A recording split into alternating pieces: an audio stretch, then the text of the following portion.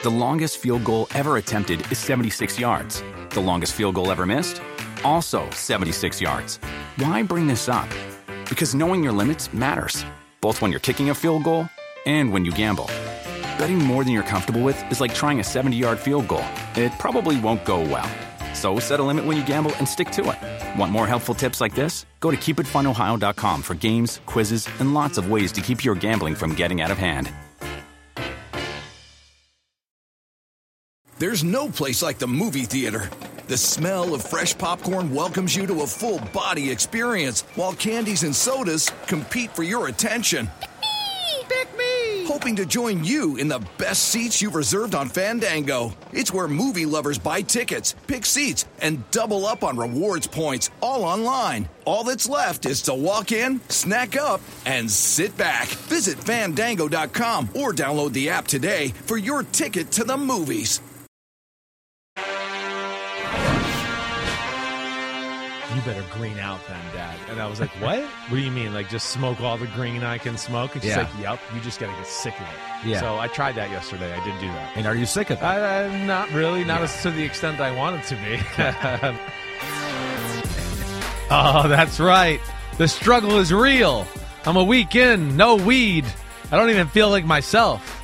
Okay? But I'm fighting on the good fight without the weed, without my spinach like Popeye that I need. But I feel pretty good. And this is Chris Sims Unbuttoned, and probably weren't expecting that opening, but this is Ahmed Fareed, Chris Sims. We're here on a Monday morning, a few days after the Hall of Fame game. Yep. Ahmed is right off the plane from Cleveland doing a baseball game. Yep. And he's sporting a look today that is really rare when it's 92 out and a heat index of 105, okay? Yeah. It's a hoodie with the collared shirt. Oh, and he had the collared shirt popping over the hoodie a la like the Bee Gees in the 70s, which I like there. So don't stop now. Look, I've scared him out of it. Now I'm he's into the 90s now. I put it back 90s? Inside here. So maybe that's an 80s look. So well, no, that's because... Thank you. So I took my addiction to weed away, but you're still going hard with the Red Bull. I am. So one of us is disciplined and the other isn't. I was up early today in Cleveland. Flight got canceled yesterday, and so I had the early one here today. Shocker. And I'm wearing the hoodie because it's very cold in airports a lot of times. Yeah, on always. a plane. Always. And in here, it's not that warm. Like, we do the show inside. Yeah. And so the air conditioning is on.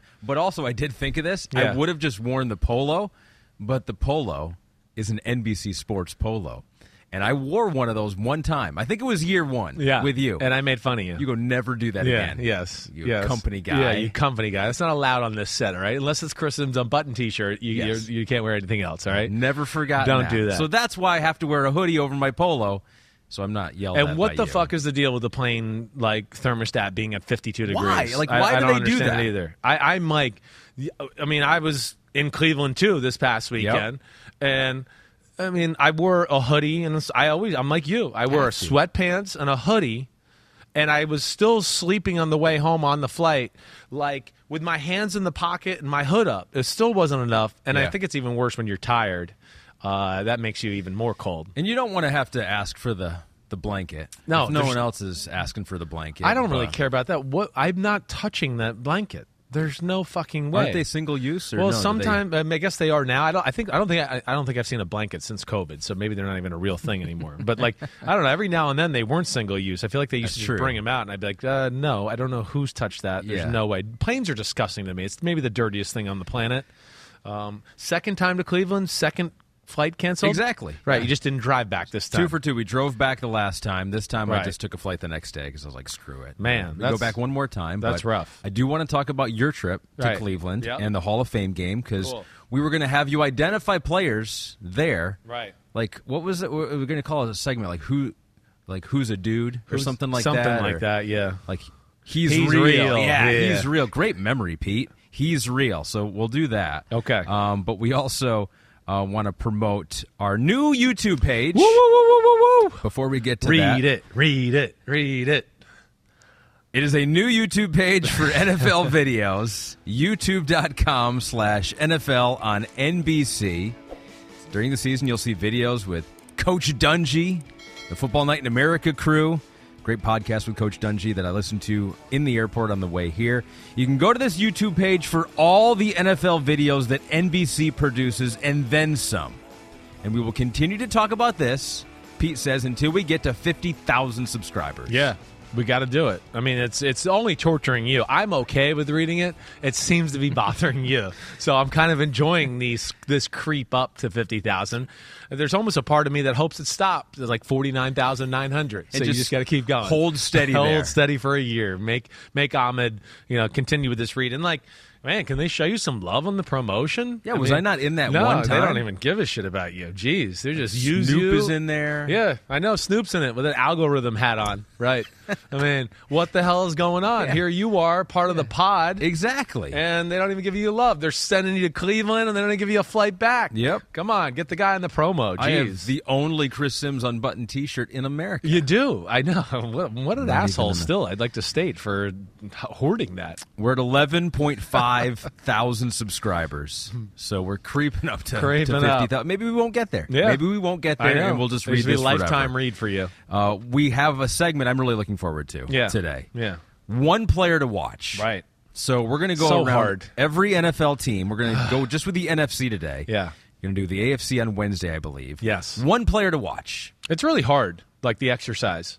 I mean, as you know me, I'm like psycho, and I'm like, I can't narrow this down to one player. So I have 3 and 4 written down for everyone. And I'm going to come up on when it comes time to make the decision, I'm just going to make the decision. Okay. But, it is a cool little exercise to go through. Yeah, it's like preseason. Who's a player that Chris Sims would identify as like, I'm really going to watch this player because I think this is key. Yeah, there's some dull ones where you're just like, oh, well, obviously it's this guy. I'm trying to avoid quarterbacks. Listen, we know the quarterbacks. Like, okay, I got that. I'm trying to avoid them for the most part. I think I got 1 or 2 in there.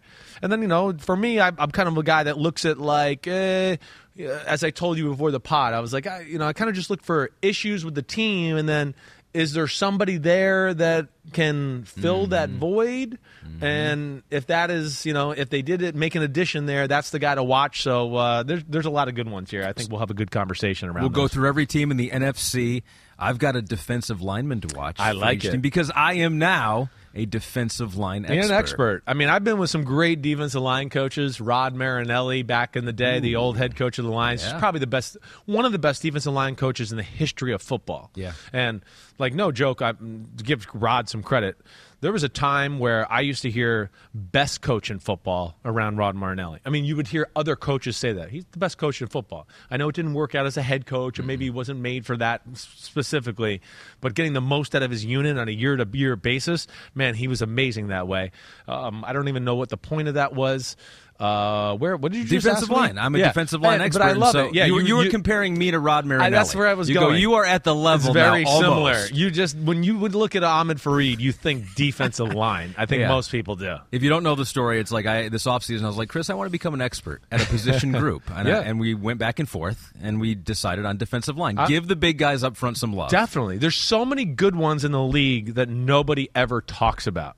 And I hope we pride ourselves on that stuff, correcting narratives, stupid narratives, giving love to guys that don't get enough love. And I think it's a good way to spread the wealth there. So we got every team in the NFC, a player to watch, a defensive lineman to watch. We'll do that here in a second. But first, your thoughts from the Hall of Fame game in Cleveland. We got Jaguars and Raiders. I was so pumped to watch. You guys did a great job with Football Night in America. It was good to see you back out there on the field. It was raining on you at some point there. You had to find cover.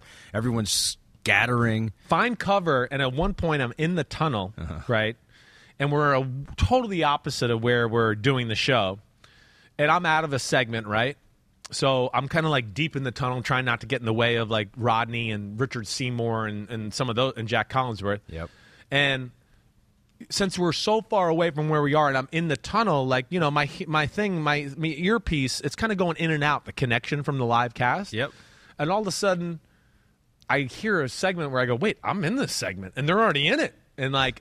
I have to run over there, and good thing it wasn't an on-camera one where I had to talk about Brian Young, and I'm literally like fighting through people in the tunnel to get back to see the monitor so I could talk about Brian Young and why he deserves to be in the – oh, my gosh, my heart was in my neck. It's a worst nightmare. Oh, it was the worst nightmare. It really was. And you're thinking first show, I'm going to miss a segment that I'm in. The bosses are here. They're going to kill me if I mess this up. You're knocking down Hall of Famers. You're just like, get out of my way. I don't care. I was pushing all kinds of people out of the way. It's not your time right now. now. Right. So I like stressful. That. It is stressful. That's the worst nightmare, that you're going to miss your spot. Yeah. That gave me chills just hearing that. All right, so about the game. The game did happen. Yep. I was excited to see it. I was a little bummed when, as the game's going on, you're like, oh, this is so cool. It's just still not real. I know. That's right. But you got to look at some players. Yeah, did. And so let's start kind of with your observations, and you do this a lot. You say you learn a lot from watching the quarterbacks pregame. Yeah. Just seeing them, their body, the way they're carrying themselves, how hard they're throwing looks different in person than maybe it does on TV. Yep. So Trevor Lawrence was there. Yeah. What'd you think of him? Oof. I've only seen Trevor Lawrence from a distance, really, until that night, right? And the first thing you do when you see the guy is you go, what a specimen. I mean, there's no doubt about it. He is one of those quarterbacks where you go, holy shit. If you wanted to build one in a lab, that's kind of the guy you want. Muscles, got some thickness to him, but not so thick to where you go, oh gosh, he's gonna, be overweight, or he's not gonna be able to move the way he wants. It's just the right touch, and then has a neck that is like, it's unquarterback like. It really is. He has a neck like a middle linebacker. I mean, I don't know if you've really ever seen it, but it's like, he's the Takeo Spikes of quarterbacks with his neck. Yeah. It's very impressive. And you've heard me a lot with Trevor Lawrence. A big fan. I know how talented he is and all of that. But we've talked a lot over the last year about inconsistencies throwing, inconsistencies in technique, where I think I've made comments like he could throw 10 out routes, and 7 of them, he throws them 7 of them seven different ways, right? Yeah. And not in the good way like we talk, like a Matt Stafford. Yeah, not or like Patrick sidearm or whatever. He's trying to do it out of the book, but it's just different look every time, and you're like, whoa, this time he stepped here, this time he's not in the right position at all, his shoulder's out of whack, and this time, whoa, he let his arm get too long, to where you just go, hey, I know he's got talent, he could probably make it happen, but that's just, you're not going to last that way. You got to be a little bit more of a machine to be a superstar in the NFL that way.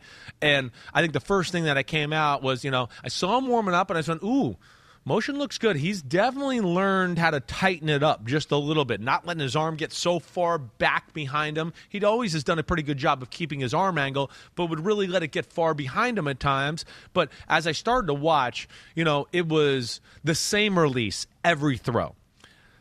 Body positioning was in perfect position every throw. And when I say that, feet, hips, shoulders all aligned the right way. And then, being able to turn that shoulder as you throw. And I'm going to say he sat there, and it was a good 45-minute, legit workout. He threw, I'm going to say 100 balls, maybe more. And when I tell you if he threw 100 balls, he threw 98 strikes. I mean, it was he was putting on a clinic. Because you got reports last year. I remember you talking about this on the pod. Yes. Where people in your same position watching him pregame, warm up, right, and they said it didn't look good.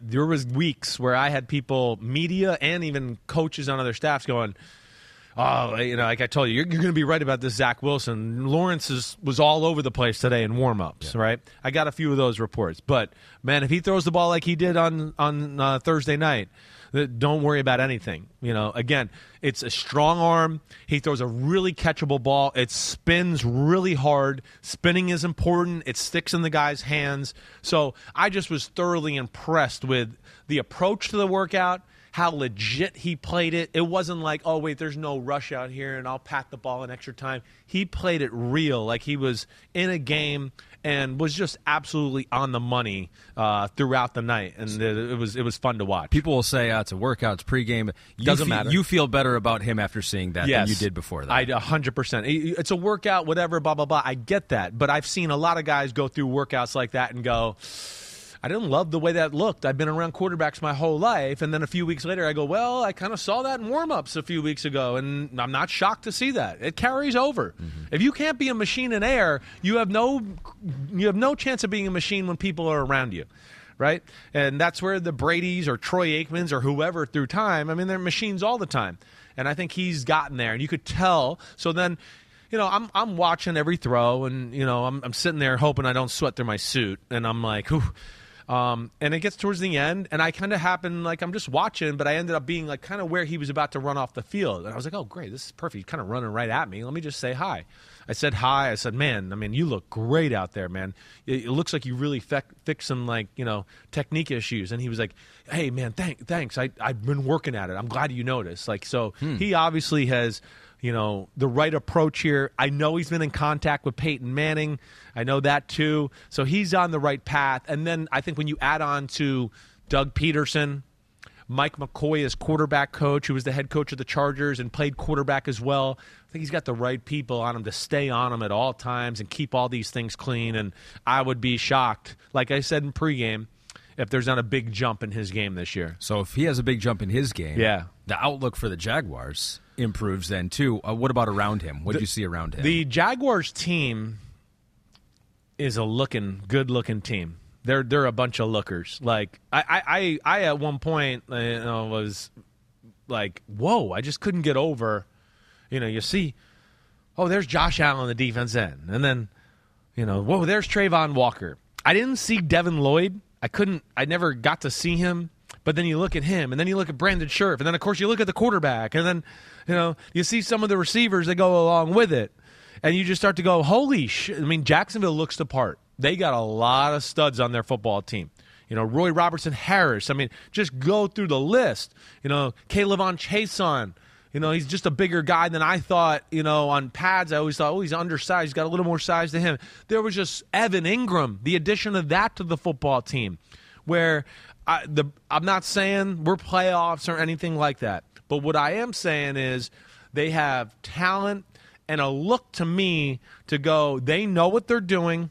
They have a plan and what they're looking for as far as players are concerned. And I think that's big. And I just think that this is a team that's going in the right direction. I was really impressed with the amount of specimens. And to add this, and not, I'm not saying I'm the end-all, be-all here, but Jason Garrett and Dungy now come on the field, and I look at Jason Garrett and I go, man, Jacksonville, looks the part.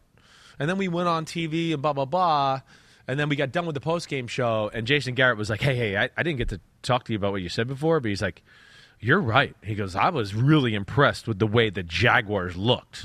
So again, not saying that's playoffs, but I think they're going to be a pain in the ass, and they got playmakers, and with that quarterback, I'm just impressed with what they've done there. Trent Baalke's obviously done a good job of finding some guys that fit the way they want to play, look, and their style altogether. Well, with that quarterback and the neck that he has, as you mentioned, Pete has found a picture of it. Oh, yeah. Look at that thing. It's wider than his head. It is wider than his head.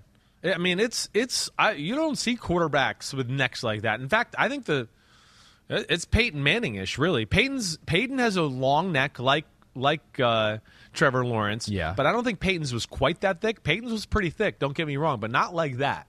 And I don't think Peyton has the muscular body quite the way this guy does. This guy, to me, has a look of if he really wanted to lift weights and be like that guy, he could be like, whoa, this is a specimen-looking tight end who's jacked. You know what I mean? He has that type of body, I think, if he went that way, but he's not because he wants to stay loose and pliable and flexible to be a great quarterback. We should do that. That should be our thing. We bring on quarterbacks and talk to them because you're a quarterback whisperer. Right. You're an expert on it.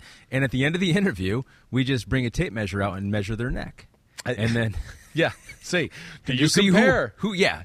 Trevor Lawrence has the biggest neck, we all think. Yes. So Mahomes has another neck. Ooh. Mahomes' neck is thick, for sure. Those are two that jump out, to me, right off the bat, where I'd go, I would think they win the award in the neck department. Mahomes has a neck that's not normal as a quarterback as well. But, those are two pretty good ones. Big Ben out of the league. He was probably up there in the in his prime. Olympics. He was. In his prime. In his prime, right. In his next prime. Yeah, in his first prime, as not working out and eating and maybe some beers took over. It wasn't quite the same. And it may not be as defined. All right, so last thing on this game. Yeah. So if you were impressed with the Jaguars, I would have thought coming into this game, you would have looked at both teams, and maybe the team that you had that reaction to would be the Raiders. A lot of people think they're going to be improved. A division's so tough, but maybe they can still make the playoffs. What was your thought of them and Josh McDaniels being around them and the whole vibe? They had some guys on their squad, first off, that weren't there. They left some guys at home. I believe they only traveled 70, where Jacksonville had the full 90. So you didn't get to see it all. Also, it's hard to see it all. I watched Derek Carr throw for a good period of time. Man, he looked great, and I got to talk to him. That was awesome, right? I don't want to be messed up here. It's a good-looking team, and especially I think when Chandler Jones, who wasn't there, that's what I mean. Some guys that would round about their look altogether, you'd go, wow. I don't know if I even saw Darren Waller there either. I never saw him. But let me just say this right off the bat. We heard John Gruden last year say Darren Waller might be like the best player he's ever been with or seen. Mm-hmm. The Raiders couldn't stop talking about him either. The Raiders, I had a few coaches in the Raiders go, he might be the best player I've ever seen. And I was like, really? I was like, what is it? And they were like, I mean, you see how big he is and all of that, but a little like Gronk in his prime, I think and I think this guy maybe more to an extent, maybe not quite as big, but the athletic, like he's faster and quicker than you think. The film doesn't really do it justice. And I had a few coaches go, like, when we do drills and he comes at me, and they're like, it's like out of this world good. It's a guy that's 6'6" and change at 250 plus, and he's coming out of breaks like I think some of the better receivers on their football team, and exploding straightaway speed like he's a legit top end receiver. So I just found that fascinating. Yeah. I think the other thing I found fascinating, I had some fun with Derek Carr just about the offense because I was in the Gruden offense. He was in the Gruden offense. Then I had to learn the Josh McDaniels offense, and now he's going through that too. And when I got a hold of the Josh McDaniels offense, I was like, what the fuck is this? What? 1 out slot, 0 hole, 1 half. That's how they call formations, and it's just a different thing. And so we had a little chuckle about that. I know he's doing great. They had nothing but positive things to say about him as well. But I'll tell you, here's the other thing that I noticed. And again, I was with Josh McDaniels in his first rodeo with the Denver Broncos. Totally different vibe than – and maybe I'm a little wrong because I was in Denver and playing. But I remember being there and that place being on culture shock. Like – whoa, the New England way and Josh are wearing our ass out. I remember at the end of the training camp, I mean, you don't ever hear coaches and trainers complain, and they were complaining at the end of the training camp, and Josh McDaniels had only been there for like 3 months because it was just such a grueling schedule, and they weren't used to the New England way and all the detailed and scrutinizing of every little thing, right? Is he not doing that? He's not doing that now. It's the one thing I know he's talked to me about it. He talked to me at the Combine about it, how he was going to approach things differently, and he might have, ruled too much with an iron fist the first time around. And I think the biggest thing is he's got a coaching staff this time and people in the front office who have been there with him, either in New England or in Denver, in these places, so they know what they've signed on for. So it's not like, oh, my gosh, I can't believe we're working this hard and we have to be here this late. And I think he's, found the Midas touch and how to talk to people and do that. And I just felt like the vibe around it was, I kept saying, man, you guys feel like you got the band back together. Like you're all happy to be together. You know what to expect from each other. You're all workers and know what it takes. And they were very happy that way. And I thought that was cool. It was definitely cool, definitely different than at least what I remember from the first time around in Denver, where I feel like if you had a coach on our team talking to another coach and they were like, hey, what's it going on? There was like a little rolling the eyes and be like, oh, it's been tough, but it's good. It's good. Like it wasn't like that this time at all. Josh may have felt like he needed to do that I think he did. to assert himself, a younger coach. Right, he was 32. 32 back then. Full control. That's crazy. I was going to guess mid-30s, late 30s, 32. Full control, GM and head coach. And there was just too much on his plate. Yeah. I think he would tell you that too. Now he's got a guy that's from New England and Dave Ziegler as the GM, and a guy he's known for a long time, so he can, hey, you're in the trust tree. I don't need to look at every player and everything of film and all this. Just, okay, we need a right guard. I know he'll narrow it down to 3, and we'll go in and make a decision which one of those 3, and I can trust him that he'll do the right work and have the right approach, and I think that's where it's a little more at ease this time around. You make anything of him giving Josh Jacobs 5 rushes in the game? Well, one, like, this is where I don't like the internet and shit. We're just going to pile on Josh McDaniels because he played running backs. Well, so what? First off, who in that running back list is like such a God's gift to the world that you don't play? Do they have Derrick Henry? Did I miss that they have Derrick Henry? or Dalvin Cook on their football team where it's just 1,000 yards every year when they play football. Like, that's right. Like, who's on that list that they deserve to be treated like a superstar but they don't play? Like, that's the first thing I would say. Second thing I would say is he's from New England. Tell me when in New England they didn't play running backs in the preseason. But who have they had that's a superstar that they just go, well, we're not going to play him? I mean, Tom Brady was playing in the preseason like a few years ago when he was there. First preseason game, Brady, like, he'd get out there. All right, maybe there were some years he didn't in that first one, but I think for the most part he did. He at least got a drive or so. And so, but that would be my argument. This guy knows what he's doing. All right, and I do think there's a thing in the NFL, especially right now with the lack of tackling and hitting and things that you could do in training camp, where I've heard coaches complain about this. You know, early on in the year, you know, running backs missing holes.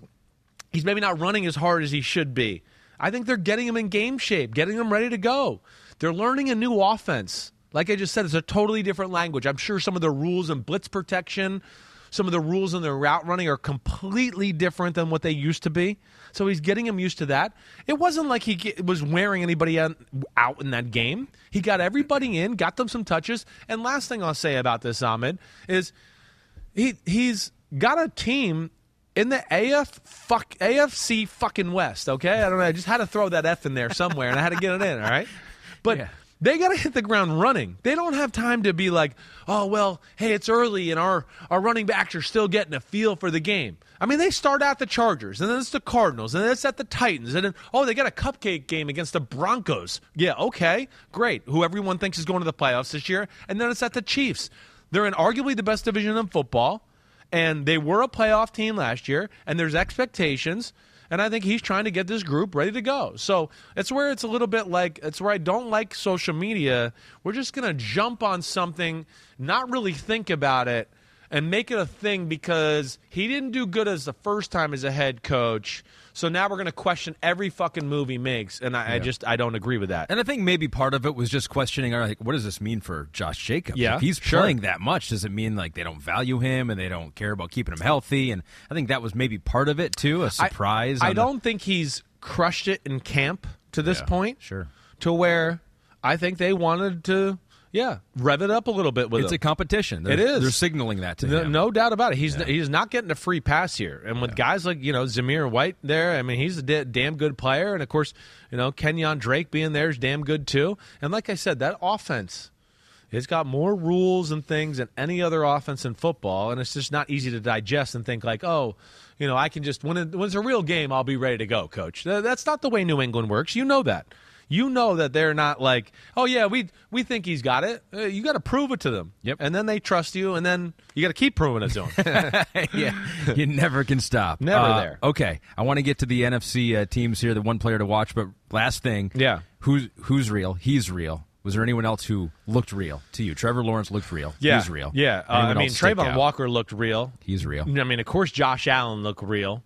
Evan Ingram, I thought, was maybe the most impressive ball catcher out of everybody. I mean, that's what we've heard for pregame years, warm-ups. right? Yeah, Christian Kirk looked really good. Okay. Yeah, so Evan Ingram, I'm really hoping that this new place is like a fresh start for that guy. Who had to deal with some haters in the New York area, and rightly so. He dropped some balls in some big moments and didn't quite live up to maybe expectations, but.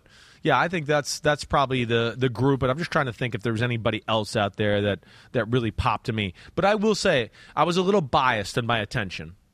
Because Trevor was on one side. I saw Derek Carr warming up, and I watched that, and then I was like, okay, Trevor's doing like a legit warm-up over here, workout. Let me watch more of this. And I was probably on their side a little bit more than the Raiders side.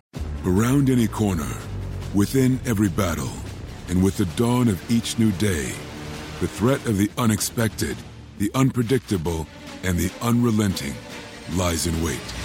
But Marines will always be there. They are the constant in the chaos. No matter the battlefield, Marines adapt to win, defeating every shifting threat, protecting our nation's future. The few, the proud, the Marines.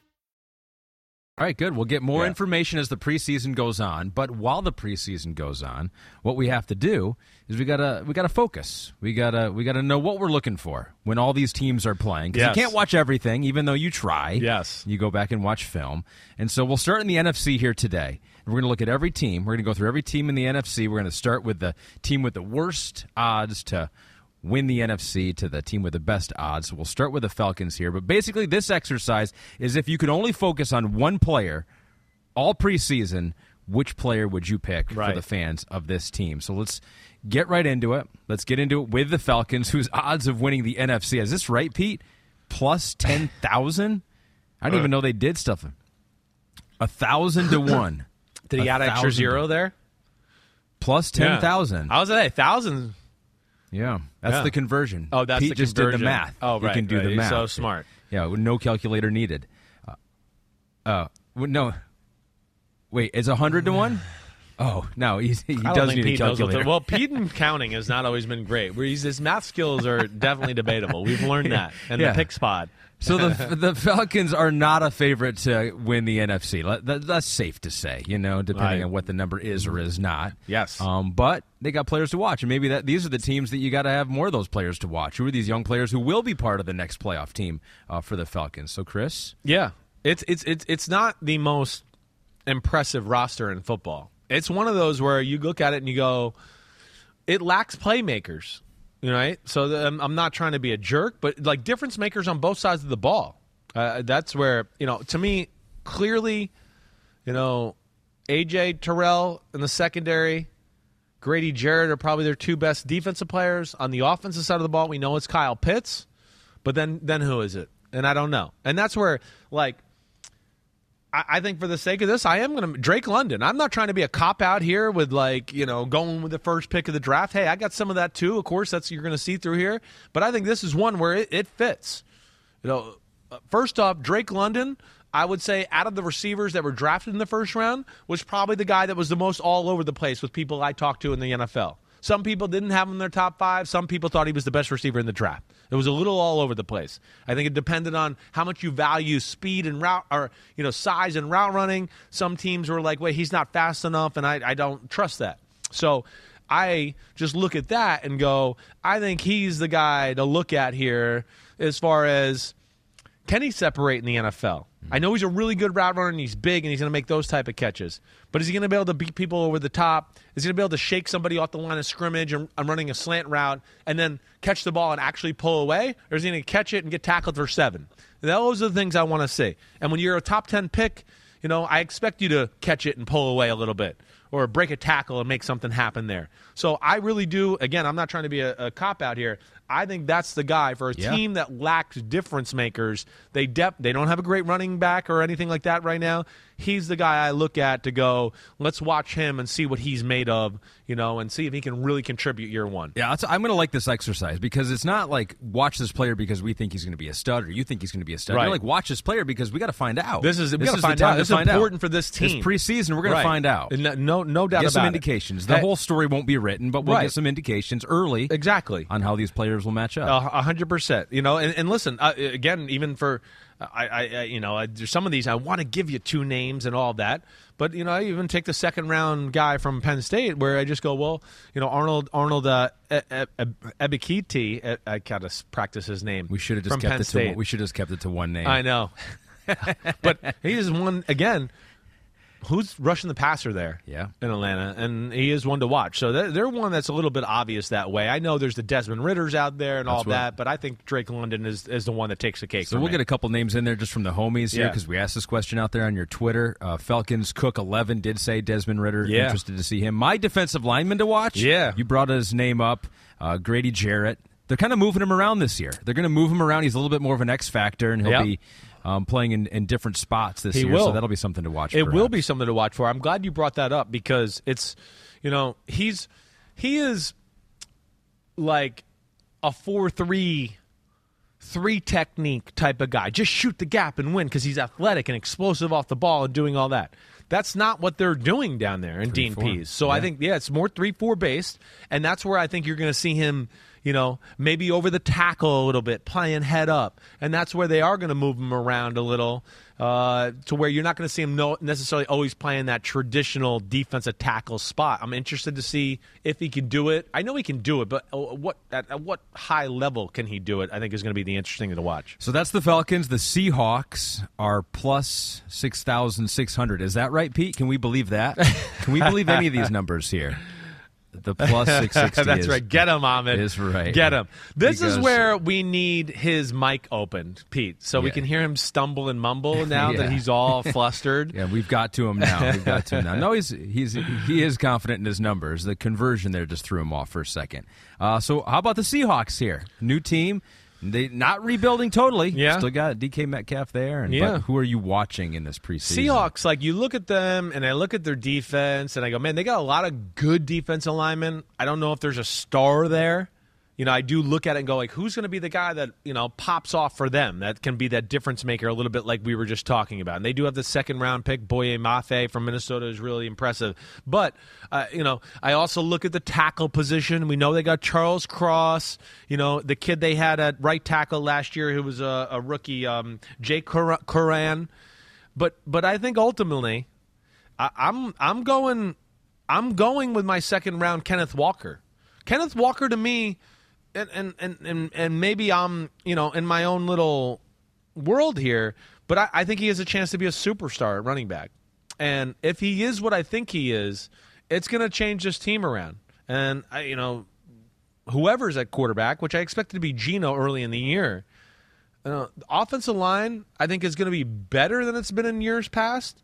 And then you have an explosive run. This is Chris Carson, except he has an extra rocket up his ass. Chris Carson was never going to break anything more than 25, 30 yards. This kid can go 80, let alone run you over like Chris Carson could too.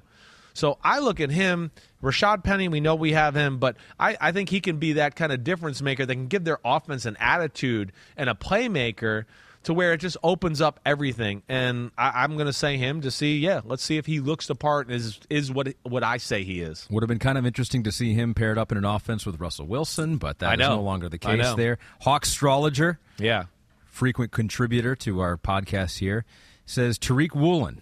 Yeah. He is a fifth-round rookie cornerback out of UT San Antonio, a little under-the-radar guy. He goes, he's got 3 rockets up his rear. Tall, long, jumps out of the building, was thought to be a very raw prospect, but already earned some first-team reps this offseason amid stiff competition. Very exciting. It's cool to see. It is. He's a guy that he certainly popped through the draft process. I always worry with some of those longer guys. It's not – I know what did he run, 4.2 at the Combine, 4.29, something like that? It was off the charts good. But what I worried about just watching on film is short area quickness. Hey, he's got to turn the hips and now explode. That's where it was just a little less than to me. But it's cool to see that he's, showing out there. 4.26. Wow. Pete's telling me. That's what I mean. Yes. So, but it's the flipping in the hips. It's can he plant his foot in the ground of the back pedal and still have that same type of explosion of speed that we saw at the Combine? I got to see that still, but it sounds like people are seeing that. My defensive lineman to watch came over in the trade for Russell Wilson. It's Shelby Harris. Can he be an anchor for that defense? He definitely can. You look at him, he's versatile, defensive tackle, big defensive end, can do that kind of stuff. And this is what I was talking about with their defensive line. LJ Collier, I know hasn't lived up to first-round expectations, but he's a good player. Him, Shelby Harris, Alton Robinson's not bad. Darrell Taylor from Tennessee, another guy you go, ooh, okay. There's Poona Ford, there's Quentin Jefferson, there's Brian Moan. There's Al Woods. It's a strength of their team. There's some depth there, so it might not be superstar world over there, but there is some depth to where they're going to have 4 good bodies in there, throughout a football game. Seahawks plus 6,600. The Lions right there with them, plus 6,600. They'll be on Hard Knocks. I don't get HBO. I never have. What? But I almost feel like I have to. You now. do, I or have like to. at least get like the HBO Max app, right? Yeah, I you don't could do have that. Yeah, it's easy. Don't these come out though for free the next day or 2 days later on NFL? Is that Pete? right? Do they? I don't think so. I think maybe after training camp's over, you might get them for free. They're not going to do that right now. I mean, Okay. who do you think you are that you're going to scam the game like that from HBO? Yeah. Sorry to even throw that out there. All right, so if you're watching the Detroit Lions on Hard Knocks and if you're watching them in the preseason, who are you looking at the most? Well, all right. Man, they got a few. They got a lot. They got a few guys that, like, I mean, hey, Jeff Okudah just jumps out. It's not my guy, but he's definitely like, come on, we got to live up to that, number 3 pick in the draft expectation. Man, they got that tight end for Virginia Tech that I love who was hurt, Jamie Mitchell, but I'm not going to throw him out there too because he is a fun kind of under-the-radar watch. I'm going to go with DJ Chark. DJ Chark, to me, the Lions don't have a number 1 receiver. And to me, he's the only guy I look at to go, he has number 1 receiver potential. So I want to kind of see how he's used in the preseason preseason. Are they using him like he's the number 1 guy? And then I am a believer in his speed and size, it is real. So if they can kind of develop that number 1 guy, I think that's where you start to go, oh, whoa, now Amon-Ra St. Brown's open, and whoa, Josh Reynolds looks better, and whoa, TJ Hawkinson down the middle. So they need that one extra weapon, in my opinion, and he's the guy that has the chance to do that. Yeah. He got a little banged up last year and had I think a foot ankle injury. But so he's the guy. I'm going to tell you guys, 1 year, $10 million contract, and I think he has the type of potential and could have the type of year where, whoa, 1 year, $10 million contract, we get to December and they go, man, he's been phenomenal for us. Let's sign him up long term and make him, one of the staples for our football team. So I'm going to pick DJ Chark. Yeah, they might not have a number 1, but they might have 3 number 2s. Yeah, you right. like Jamison Williams a lot. They I got do. him in the draft. I just don't know when he's going to be out there in preseason. That's true. So that's the only reason I didn't pick For him. the preseason, Yeah, yes, that's right, true. Right. Amon-Ra St. Brown, in his last 6 games last year, had 560 receiving yards and 5 touchdowns. I know. He is, to me, the perfect 2. Because he can beat you deep, but he can do all the slot stuff. He's a phenomenal route runner.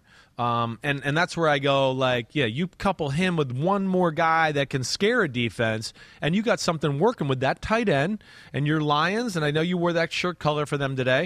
Yep. For, that offensive line, I think you got some ass kickers there.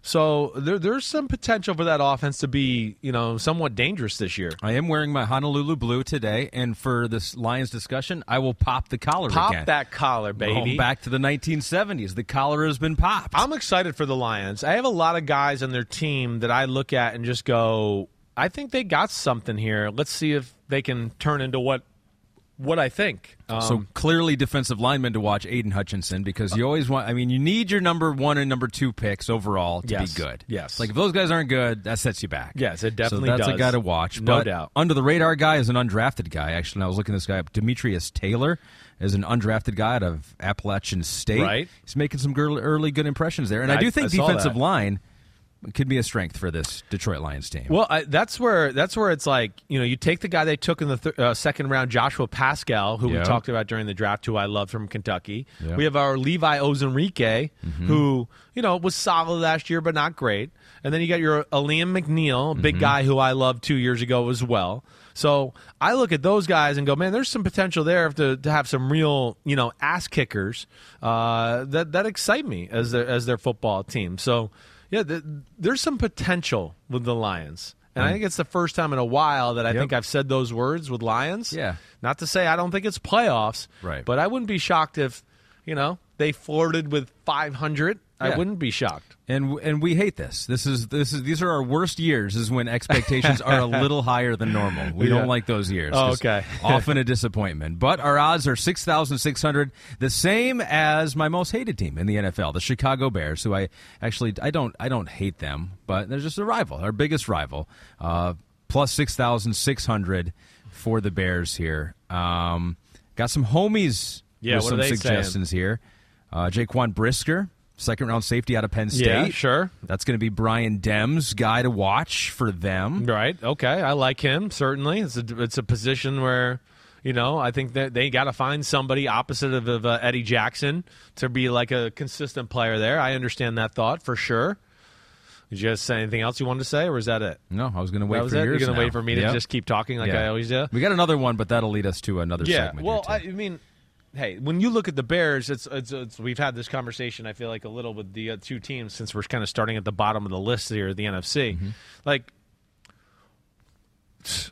lack of wow and difference makers is this another team where you just go, all right, on defense, who is it other than Roquan and Robert Quinn? Give me another guy that can make some shit happen on their own. Like, well, who is it? That's where I'm just not sure. And offense, I want to say the same thing. I'm not really worried about Justin Fields from what I saw last year. He's going to be plenty good. Is there enough around him to make him look the way he should look? And then that's what I question. I'm going to go with their guy, and because of lack of weapons, and Darnell Mooney's the only guy I look at to be scary, is the Velus Jones from Tennessee, who I liked, slot receiver, he can be that guy that can be a weapon, speed sweeps, maybe a toss sweep, reverse, whatever, slant, break a tackle. He's kind of one of those slot receivers that's built like a running back that plays wide receiver. Sure. But I just look at that as like, hey, we got to find who else can help out their team and Justin Fields and make a play outside the realm of the playbook. And to me, he's one of the few guys that maybe has that potential. Let's see what he looks like. He's the guy I'm going to be watching, I think, in these first two preseason games for sure. Defensive lineman Travis Gibson, who's moving from outside linebacker to defensive end here, position he played in Tulsa, shined after Khalil Mack went down last year, and so we'll see if he can take a step forward on that defensive line there with Robert Quinn, like you mentioned. But Justin Fields is a guy that is mostly on the minds of a lot of Chicago Bears fans. I'm sure. Chris Becker says Justin Fields, the Bears' history, everything comes down to finding that elusive franchise quarterback. Can he be it? You know who found him, though?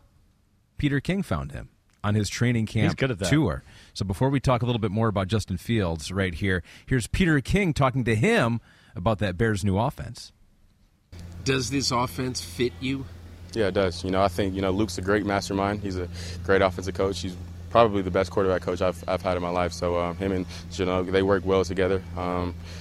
Just having them both in my room, each and every day. Then Coach Flus comes in there every now and then. Just having everybody in there working collectively as a group. I mean, it's going to get me better. And, Luke's going to call what best fits our team, what I do and, what everyone else does. So, we trust him to do that. And, each and every day we're going to put in work and, keep getting better. Whoa, how about that? New OC Luke Getsy. Yeah. Probably the best quarterback coach I've had in my life. I don't doubt that. I think that's definitely where you can see some improvement. I think their offense will be better. I do. I mean, coming from Green Bay, it's a guy that, has been a little bit LaFleur, been with some other good people up there. Of course, been with Aaron Rodgers. Rodgers knows technique of throwing football, so I'm sure he's going to be able to teach some of those things to Justin Fields. That's going to be great. So I'm that's good. It's just, I think it's the obvious. It's just, is there enough around him to really show us what he really can deliver? And they're a team that's, in the was a 3-4-ish type defensive team, and now they're going to the 4-3. So there's a transition of personnel here.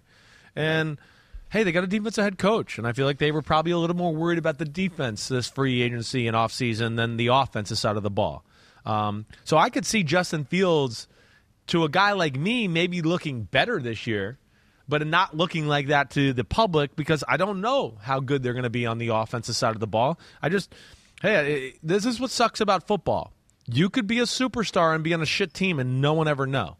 And this would be one where, I don't know if there's enough weaponry and stuff there to scare people and help Justin Fields, show us all that he has to offer. Which is a shame because he impressed you last year. He did. He played better than even you thought he would. Agreed. And so it would be nice to see him have a few more weapons around him. Doesn't look like he'll have that luxury in Chicago. You can catch all of Peter King's training camp videos on our new YouTube page. I don't know if you've heard about it. YouTube.com/NFL on NBC. Peter's just going all around the country.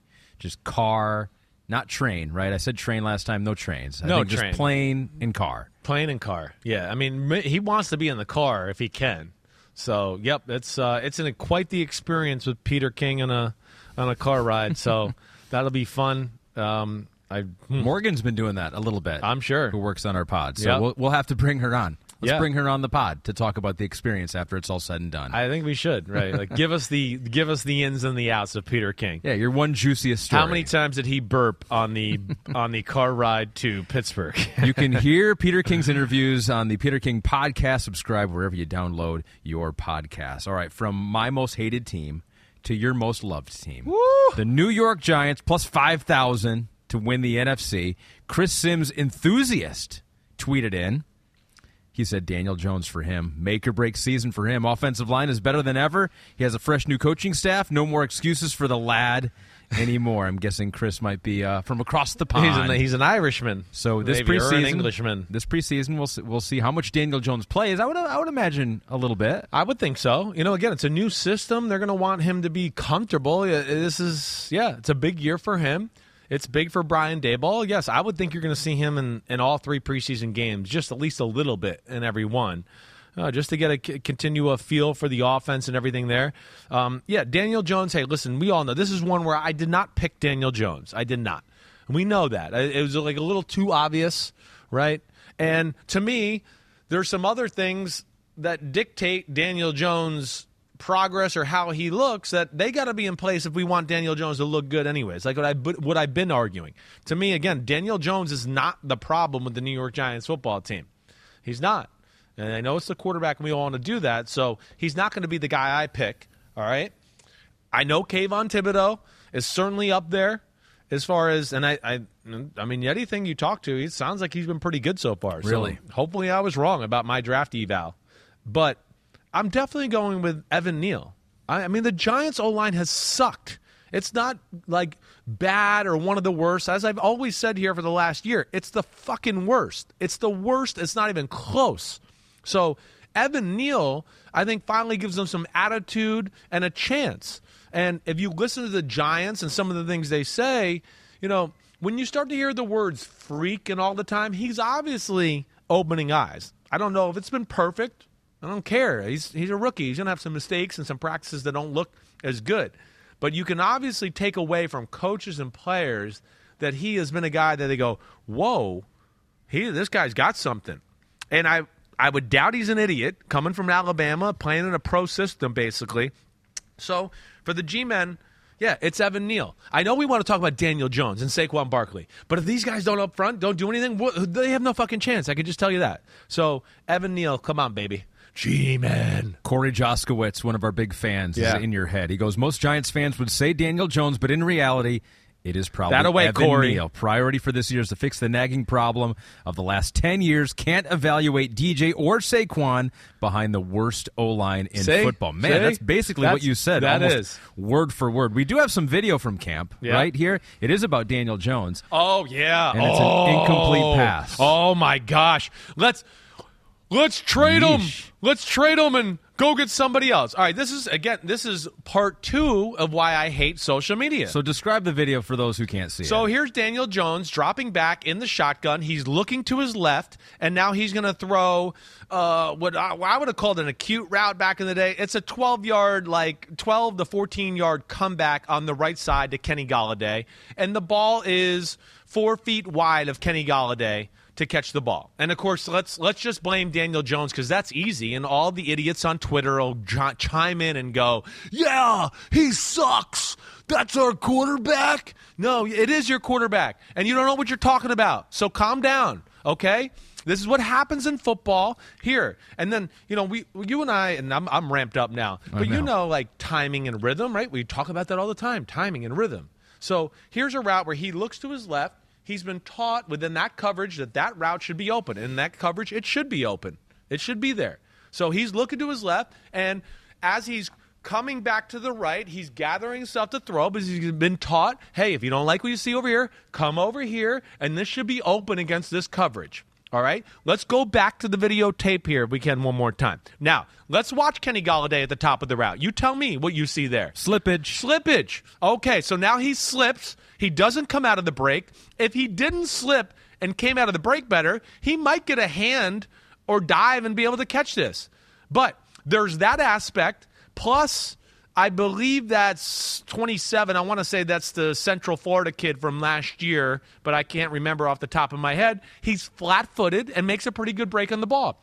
So as a quarterback, Daniel Jones looking to his left, now coming back to his right, kind of starting the throwing motion. And as he's throwing it, he starts to evaluate, whoa, Golladay didn't get out of his break, and this guy's flat-footed. Let me throw the ball in a safe spot, right, that maybe he can get it. If not, it's incomplete because we're down here at the 20-yard line, and everyone gets on me for turnovers and fumbles, so I'm getting the ball out of my hand to make sure we're in a pretty good situation here, all right? And he's got Leonard Williams bearing down on him just as he's throwing it.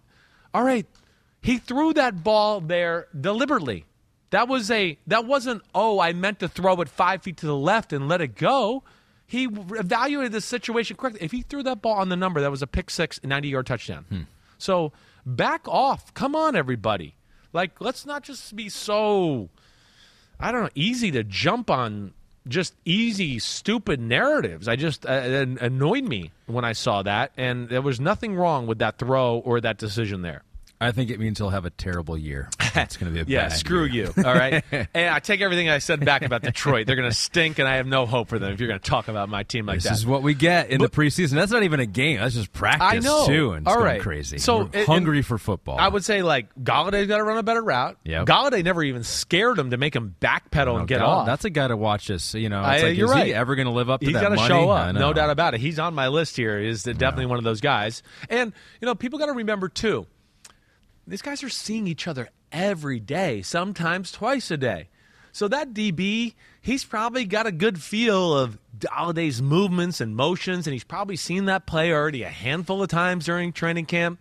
So, again, that's part of what you go through right here. But let's not evaluate, Daniel Jones off of one throw that went viral for some reason on Twitter. Like Daniel Jones, another fourth-year guy, I believe, that has to kind of prove it this year on the defensive line. My guy to watch here is Dexter Lawrence. They did pick up his fifth-year option. Yeah. But it's a big year for him. They got a lot of rookies in the mix there that could take some of his playing time. No question. And Dexter is he's one of those guys where, he's got the potential to be an ass kicker and take over. Will it happen? I know. Will it happen? He kind of didn't maybe dominate quite the way I would have liked to have seen him dominate. I do think this defense will fit him with Wink Martindale and that Baltimore Ravens style there.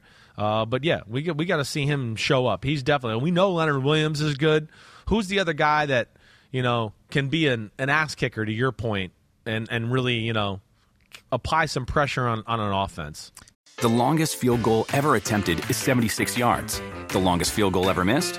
Also 76 yards. Why bring this up? Because knowing your limits matters, both when you're kicking a field goal and when you gamble. Betting more than you're comfortable with is like trying a 70-yard field goal. It probably won't go well. So set a limit when you gamble and stick to it. Want more helpful tips like this? Go to keepitfunohio.com for games, quizzes, and lots of ways to keep your gambling from getting out of hand. So plus 5,000, that's the Giants. Also at plus 5,000, the Panthers now. Wow. With Baker Mayfield. To make the playoffs, plus 5,000? To win the NFC. The division. Win the NFC. Oh, yeah, that's okay. Plus 5,000. Okay. So, yeah. Hunter White says Baker Mayfield. Got to hope he wins the job. So he will be watching the quarterback. I know you don't want to make it obvious, but, it's hard to argue with Baker Mayfield as a guy to watch this preseason. I'm not gonna lie there. I agree. That's yours. I'm gonna go with it. I am. This is one where it's a little too obvious. They got a lot of things that I like on their team, and I know there's some offensive line evaluations we got to see. And Ike Ekwonu, left tackle, and I'm excited to see all that. Offensive lineman was the weakness of their football team last year. But yeah, I want to see Baker Mayfield. There's no doubt about it. They traded for him for a reason. Sam Darnold is not an untalented slouch. Right? He's got some talent, but I think we all expected Baker Mayfield to, at some point, outshine Sam Darnold. It's hard. He's behind in the playbook. He's behind by a few months. I think he's probably getting to the point in training camp where he's maybe getting close to catching up a little bit here, but he's definitely behind the eight ball in that standpoint. And there's where a lot of people are like, I think, I can't believe he hasn't won the job yet. First off, this is not Aaron Rodgers where he just comes to the team and you go, here you go. He's done good things. He's done better than Sam Darnold. But it's not to the point where you just go, well, we don't even make him compete. He's the man. And don't forget, Sam Darnold's making more money than Baker Mayfield, too. There's no politics that are involved in this. There's no, we traded 3 first-rounders to get this guy, he's got to play, or we drafted him number 1, or we got to play. Traded for both guys. Or we gave him $40 million and he has to play, right? So they can play it out and go, whoever's the best. You got to earn it. Yeah. You got to earn it. And I'm still going to go with him. And yeah, I do. I want to see how he does in the new place, new system, being behind in that department as far as the playbook's concerned, and how he looks compared to Sam Darnold. So yeah, I'm gonna cop out and take the easy one on that one. Yeah, I wonder. So they should play quite a bit. I would think so, right? I that's a team to me that's like, they gotta play.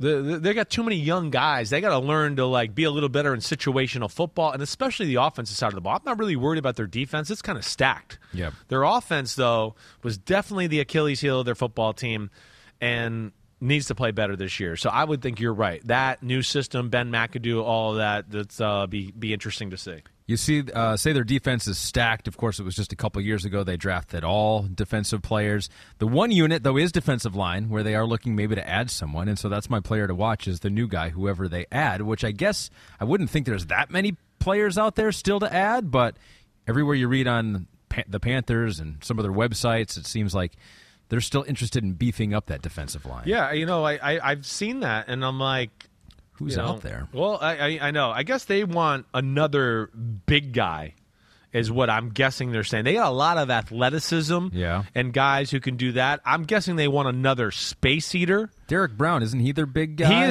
He's kind of their everything guy. Yeah. And Derek Brown he's a guy, who'd you say, Pete? Yeah. Ndamukong Suh's out Suh there. might be a guy that they might look at a little bit for sure. Derek Brown, I think, is worthy of maybe being on your D line player to watch, just from the point of really good. Can he go into superstar this year? Can he go into, hey, I'm Chris Jones and DeForest Buckner territory, right? And that's, I think, worth watching because I think he's a phenomenal talent that way. But man, Davion Nixon, who they got last year from Iowa. They got Ioannidis from, the Commanders, Ioannidis, excuse me.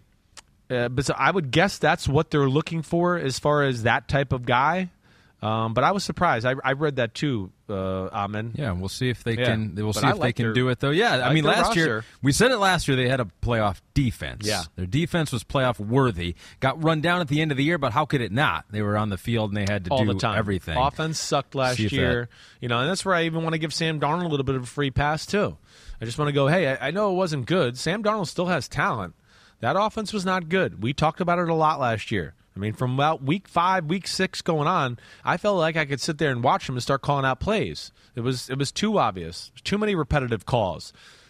No creativity. And then when you add on the fact that, we can't block and Christian McCaffrey's hurt, Sam Darnold, he didn't have a whole lot of chances to be real successful either. So they're a team that's got some talent. Hopefully they can fix that offensive side of the ball. Another team that has some talent, mostly on the defensive side, the Washington Commanders, plus 3,000 to win the NFC. Tizzy Bang says he's got his eye on Cole Turner. 5th-round rookie tight end out of Nevada, wants to see where he lines up and his release. I like that. Interesting name. That is a good one. I definitely didn't go there, okay? I did like watching him in the draft process, certainly. And then they still got Logan Thomas, right, who's hurt and coming back from injury. Yeah. So that'd be interesting, the tight end position overall. I am staying on the offensive side of the ball, right? I want to see my Percy Butler from Louisiana and what he can do at the safety position because that is a real issue for their football team. I think but I think the guy I'm going to go with,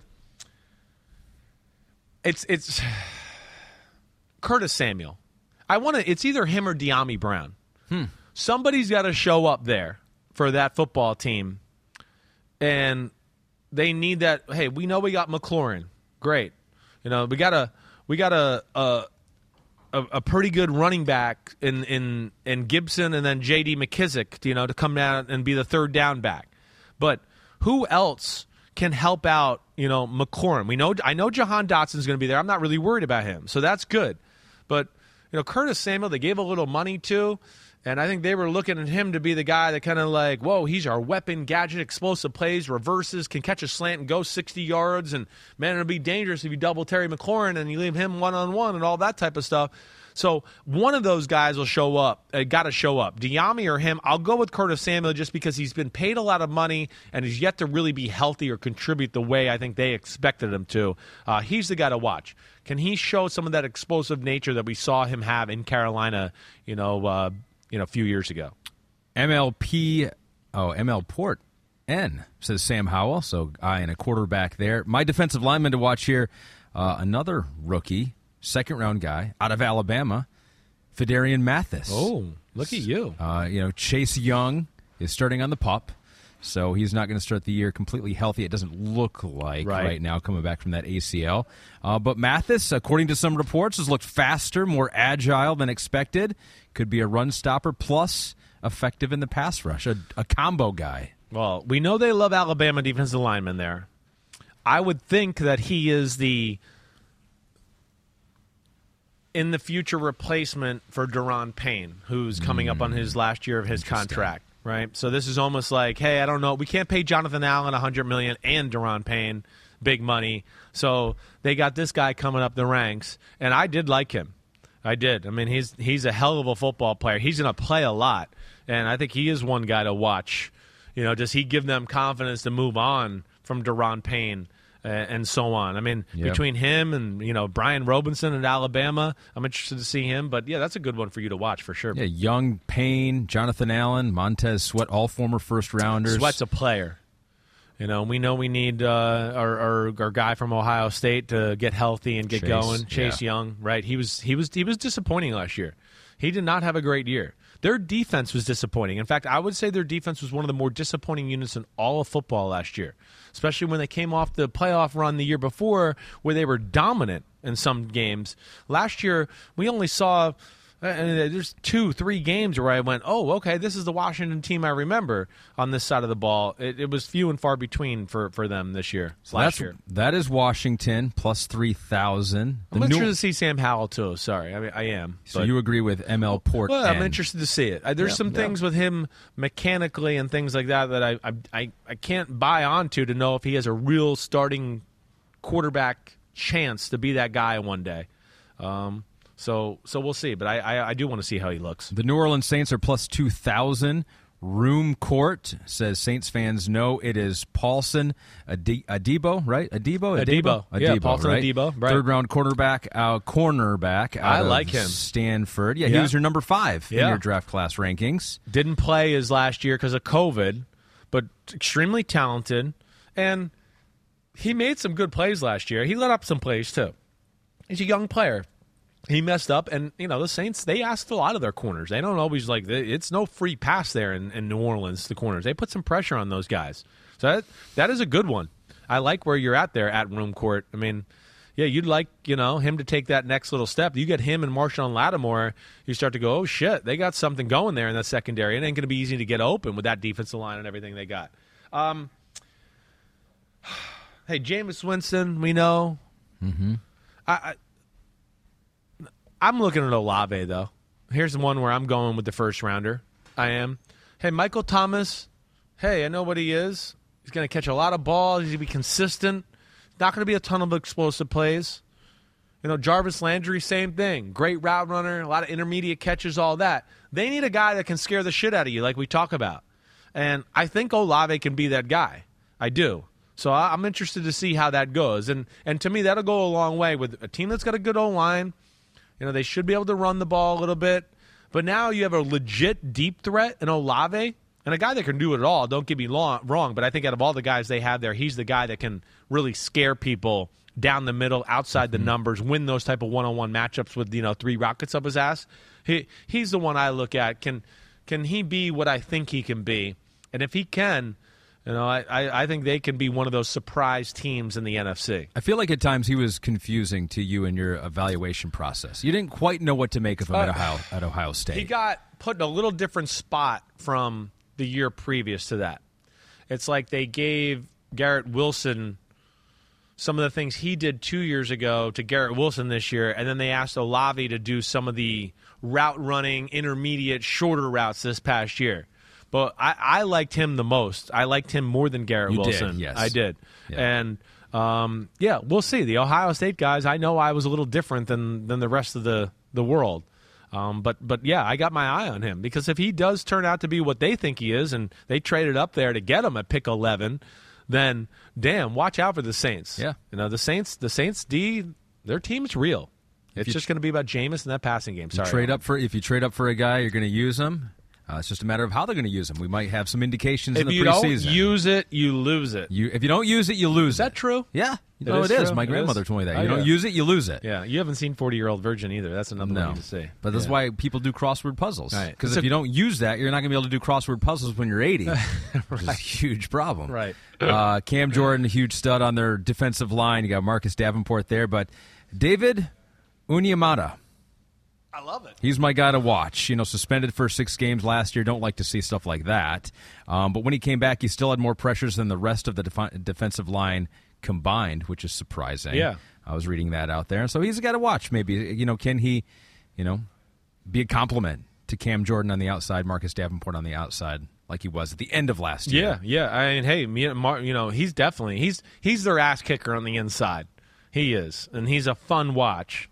So I hear you with that. And Davenport's another one where you just go, hey, I mean, they traded up in the first round to get this guy. Is he ever going to, show us something to where we go, oh, that's worthy of that, and he's a real force off the edge. He hasn't been able to stay healthy. Every time I feel like he's getting in a groove, something happens to him, and then he, is out of the groove. So we'll see. But that defensive line is real over there in New Orleans. Mike Florio's team, the Minnesota Vikings, are also plus 2,000 like the Saints to win the NFC. Ringo, number 4, his eyes are all on a guy you were high on last year. Kellen Mond, he said he's far more talented than Mannion, but a relative unknown. Cousins has been durable, but that's never guaranteed. With a new coach, I imagine they want to get a guy they can trust as QB2. I'd love for Mond to prove he can be that, and we have video to support him. This is some throw, man. Deep pass to Wilson. Yeah.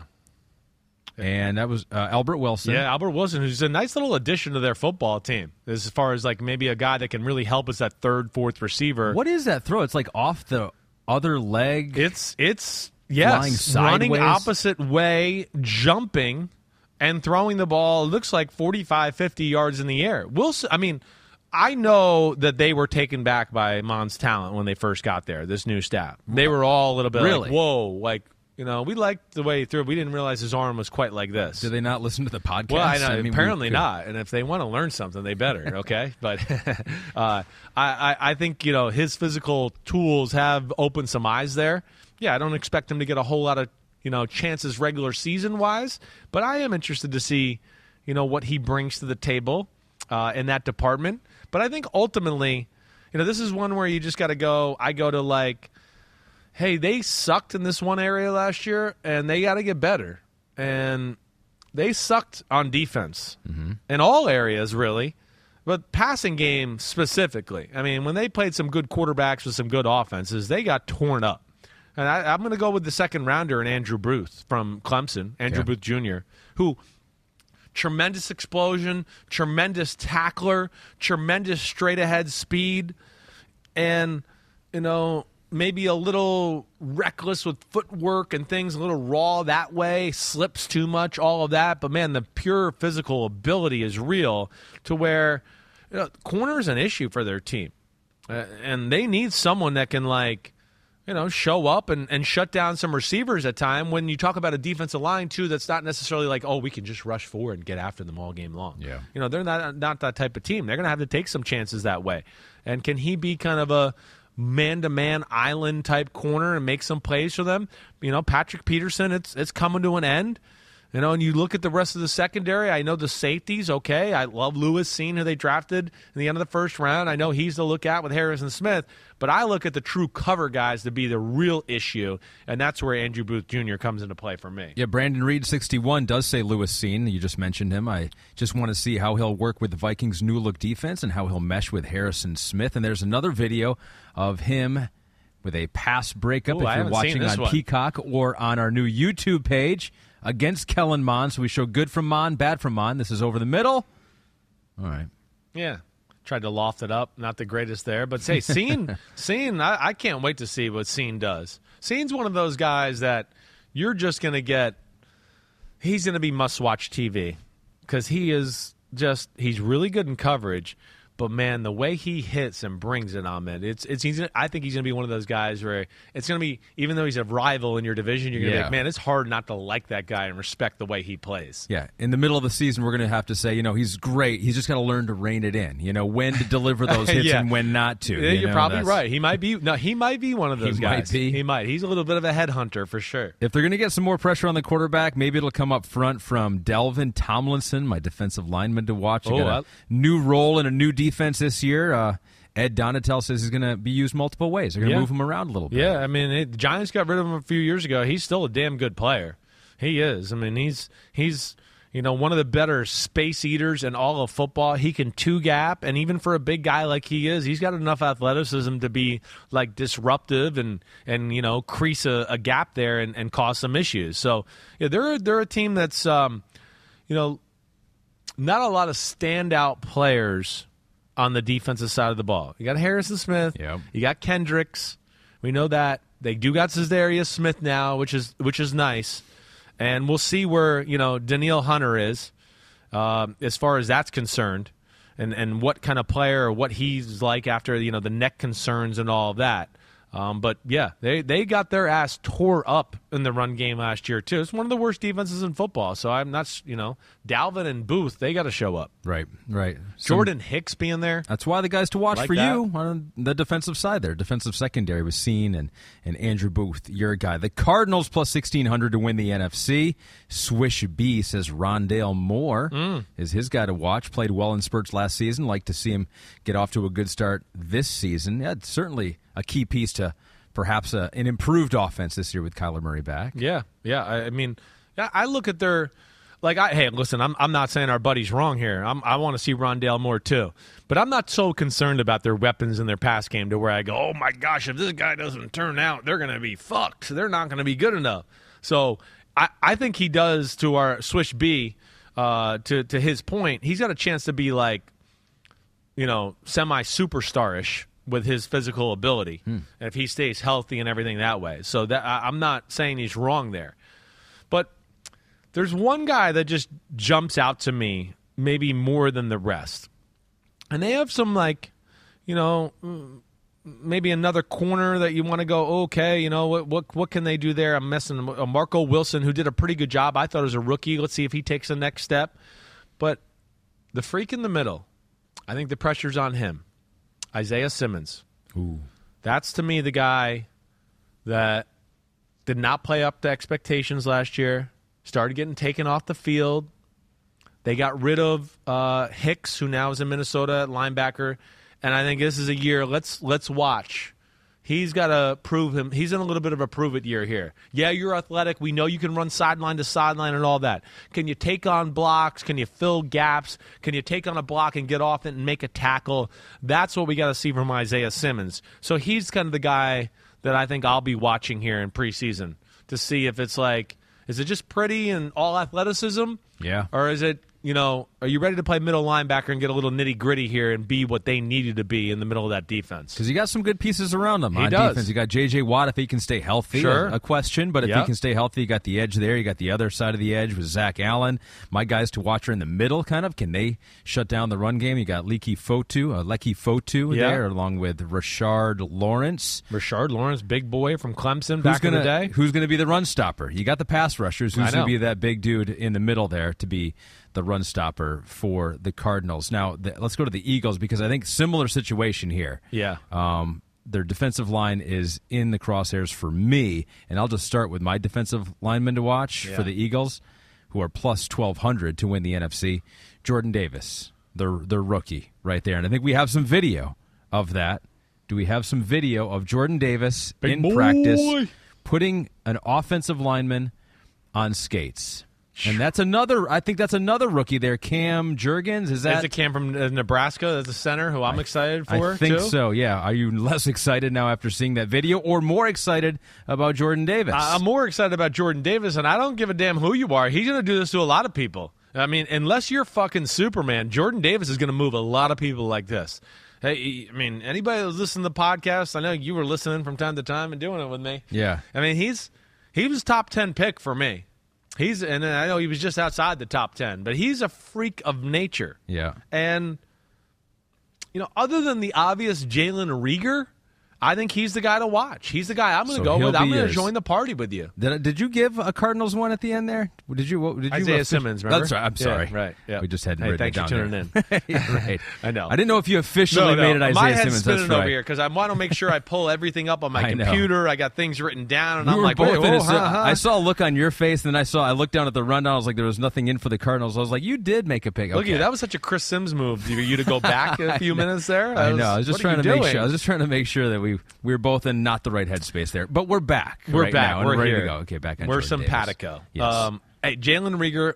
I want to see him, but I didn't pick him because they have Quez Watkins, and I go, okay, Devontae Smith, AJ Brown, and Quez Watkins to me is good enough with Dallas Goedert. So the pressure isn't on, even though Jalen Reagor is that first round pick that we all look at. To me, it's not the guy to watch. Okay, I understand we want to watch him, but he's not the guy. Jalen Hurts, yes, obviously. It's just like I kind of said in the pregame on Thursday night at the Hall of Fame. Team's really good. I know he's going to make some plays, but can he beat you with his right arm when they can't dominate in the run game? And that's what I worry about. And, again, you saw that in our last vision of Jalen Hurts was that playoff game against the Bucs. They stopped the run game, and they said, look, can you beat us? And there was people open and plays to be had, and he could not take advantage of it. So that is a big question. But Jordan Davis is the guy I'm going with, yes. Yeah.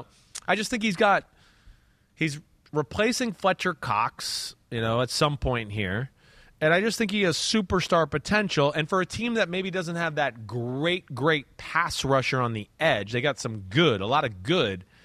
And you add a guy like this in the middle who I think could be great with Javon Hargrave, and then you start to go, whoa, you can't run on them, and they're pushing the pocket up the middle. And it has a chance, I think, to make that defense like truly, truly dominant. And I don't think they're a defense that wants to blitz a lot. Last year I got a little frustrated with them because I thought they were a little too vanilla and didn't send enough pressure to where, okay, if that's what you want to do, that's cool, but then you better get some guys up front who can win their one-on-one matchups a little more consistently, and I think Jordan Davis is going to help that. A chance to be the hardest team to run against and a chance to be the number one rushing team in the NFL. I mean, they were one of the better ones last year. Definitely. Who knows? Yes. I mean, let's just while we're at it, I just want to, I'm just looking up the Eagles and their defensive stats last year. 220 in the pass game, 107.9 in the run game. Yeah, I would think those numbers improve. I would be shocked if the Eagles aren't in the top 6-7 defenses in football almost. I think they have that type of talent. The longest field goal ever attempted is 76 yards. The longest field goal ever missed? Also 76 yards. Why bring this up? Because knowing your limits matters, both when you're kicking a field goal and when you gamble. Betting more than you're comfortable with is like trying a 70-yard field goal. It probably won't go well. So set a limit when you gamble and stick to it. Want more helpful tips like this? Go to keepitfunohio.com for games, quizzes, and lots of ways to keep your gambling from getting out of hand. Highest odds, though, to win the NFC in the NFC East are the Cowboys. They're next at plus 900. Abbott football player he's watching is Jalen Tolbert. Cowboys are going to have to rely on him all season long. Refresh my memory. Jalen Tolbert. South Alabama. Right. And he was one of those guys that was, I considered him top 5-6 receiver, but, it probably ultimately was 8 or 9 for me when it all came down to it. Longer guy who has some real speed. I mean, you got to see on film him catch some short routes and turn upfield and run away from some people, and looks like he has the potential to be a pretty good route runner. Again, in South Alabama, he wasn't playing the best players in the world there. They're an interesting team here from this standpoint. There's a lot of guys that I think could qualify for player to watch on their football team, right? And so the receiver thing is real. So Jalen Tolbert's definitely one of the names I've written down. I don't think he's the guy I'm going to go with here, though. I also look at their first round pick in Tyler Smith from Tulsa, and I go, ooh, I'm interested to see him because he was one of my favorite linemen. But if you remember, he was really raw. Like, he was a killer, and he's a great athlete.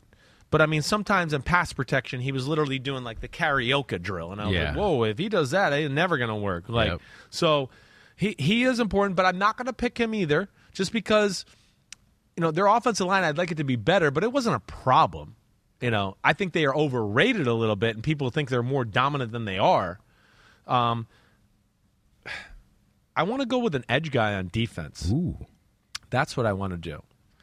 And this is where I'm a little torn between Dante Fowler and Sam Williams, who they drafted out of Ole Miss. Sam Williams is like one of these. I'm going to go with him. Okay. All right. You heard me what I said about Dante Fowler, but this is a Seattle scheme, Dan Quinn. They want a guy that can get off the edge and get after the pass rusher. I brought up Fowler because he's shown some ability to do that and then did not play well at all last year. So that's why I brought him up. Sam Williams is one of those guys that maybe had the best get-off maybe in the whole draft, Ahmed. I mean, his first step was like through-the-roof explosive. The problem was if he got hit on the side or anything like that, he fell to the ground. Yeah. He's a little bit of a linear guy. Luckily, that won't happen in the NFL. Never heard of that. Hit to the side. But I do think he's going to be in a less complicated world where they're just going to go get wide and just run straight. We don't need you to do some of those things you did in college football. Sure. And I'm going to have my eye on him because he has potential to be, just with the physical attributes and everything, to be like, he can maybe be special. That's interesting. And I want to see what he looks like. And they need somebody else on that front four other than Dexter and Lawrence that, again, my phrase is to make some plays outside the realm of the playbook. Yeah. And he's one that I think maybe has that capability to do that. My defensive lineman to watch is Neville Gallimore. Former third-round pick, because the goal has to be to improve that run stopping 100%. for the Dallas Cowboys. He had an elbow injury much of last year. He's already said in training camp this year, he's, quote, ready to set the world on fire. So if you're going to do that in the preseason, I want to see that. I want to see a man setting the world on fire. I hope he does. He was a guy we talked about a lot in the draft the year before. He was one of my favorite guys, too. And I think that's a good pick by you. He's a little undersized. He's a disruptor and that kind of guy, and he's perfect for this defensive scheme. I hope this is the year he takes off. So, yeah, we'll see. And, you can maybe add Sam Williams onto your list, too, because he classifies it. Sam Williams was 6'4", 261, and ran 4.46, just to remind people what he is as a specimen. I'm going to be watching both guys. Yeah. I'm going to make an exception here. Oh, you'll make an exception? I'm going to watch both guys. Okay, good. We're getting to the teams with the best odds in the NFC here. 49ers, plus 750 to win the conference. Brian Kahn, 23, and your boy Elroy, and about 20 others have all said Trey Lance. I know. This is one of those that's like, duh. Duh. I know. I mean, Trey Lance is my answer, 100%. Yes. I mean, can he be consistent throwing the ball? Can he throw the ball at the appropriate pace? Can he throw more spirals to make it catchable? Can he take himself out of harm's way? Played twice, got hurt twice. All those things. Yeah, he's the guy to watch. Let's just see how he looks in the preseason, and hopefully it looks good. I do. I will throw out what I see at Victoria's 11 there. Yep. They're another team a little bit like with Dallas we were talking about. Like, who's going to be that other? I'm not worried about Eric Armstead, and I would think Javon Kinlaw is going to be damn good. We'll see. And then we know Nick Bosa. Yep. But who's going to be that other guy off the edge? There's no more D Ford. Yep. And Drake Jackson, he was, an honorable mention in my defensive end rankings. He's a specimen, and I think another guy where you just go, ooh, if you let him just go off the edge, the way his body is, his explosion, power, all that, he could be that guy that can maybe take that defense to a whole nother level. Yeah. One other guy I'll just throw out for food for thought is their second-round pick from 2 years ago, Aaron Banks. He had no contribution to the football team out of Notre Dame last year. Guard was definitely one of the weaker parts in their O-line. I mean, I want to see what he looks like in the preseason. I haven't heard anything about him or what's going on there. But the obvious one and the one I'm going with is Trey Lance, 100%. Yeah, on the defensive side, you're right. There are some questions there just because they've lost some depth on the defensive line, too. I think they've had some injuries. Maurice Hurst already. I was reading about that. That's right. My guy to watch would be Javon Kinlaw because I think you were high on him coming out, had injuries. I don't know how much we'll see him in this preseason coming back from, ACL with him as well? Yeah, ACL surgery. Yeah, but to your point, they drafted him at what? Was that pick 13 or 12 that year? The fact that he dropped to them, too, I was shocked. They lost DeForest Buckner, but then they got Javon Kinlaw. I can remember talking to Kyle that year during the draft because that was the COVID year, and we were both, we both liked the player, and it was Derek Brown and Javon Kinlaw, right, that everybody was talking about defensive tackle. Yeah.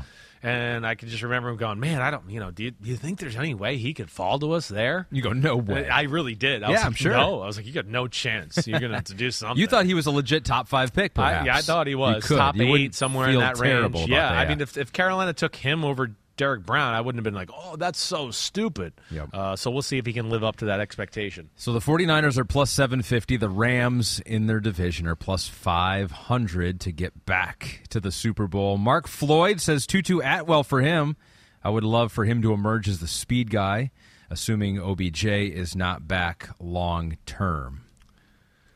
I'm joining the party there.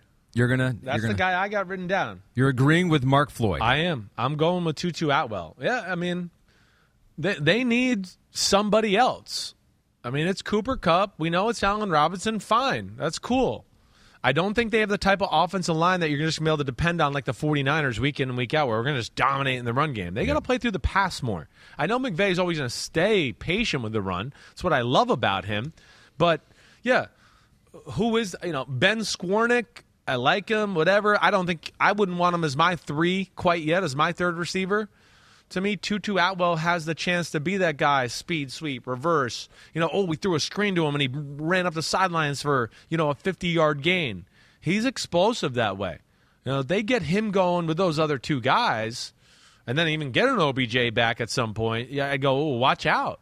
I mean, that's going to be 4 tough, hard matchups to deal with across the board there. So, yeah, I'm picking Tutu Atwell as well.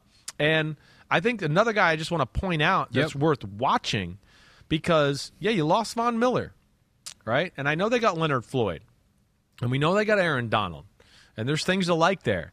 But I just want to bring up Terrell Lewis, who from Alabama a few years ago, who I think they had high expectations to be a big-time pass rusher. And when he was healthy at Alabama, I thought he was one of the better pass rushers in that draft.